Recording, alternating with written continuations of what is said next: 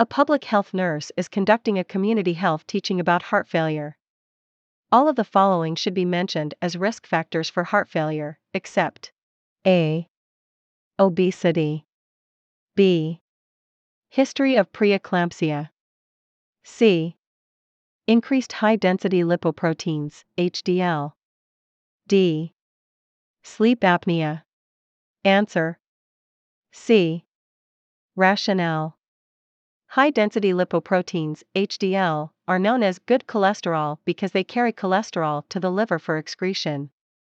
Increased low-density lipoproteins, LDL, or bad cholesterol, could cause a greater buildup of cholesterol in the arterial walls. Visit nursestudy.net for over 800 free nursing diagnosis and care plans.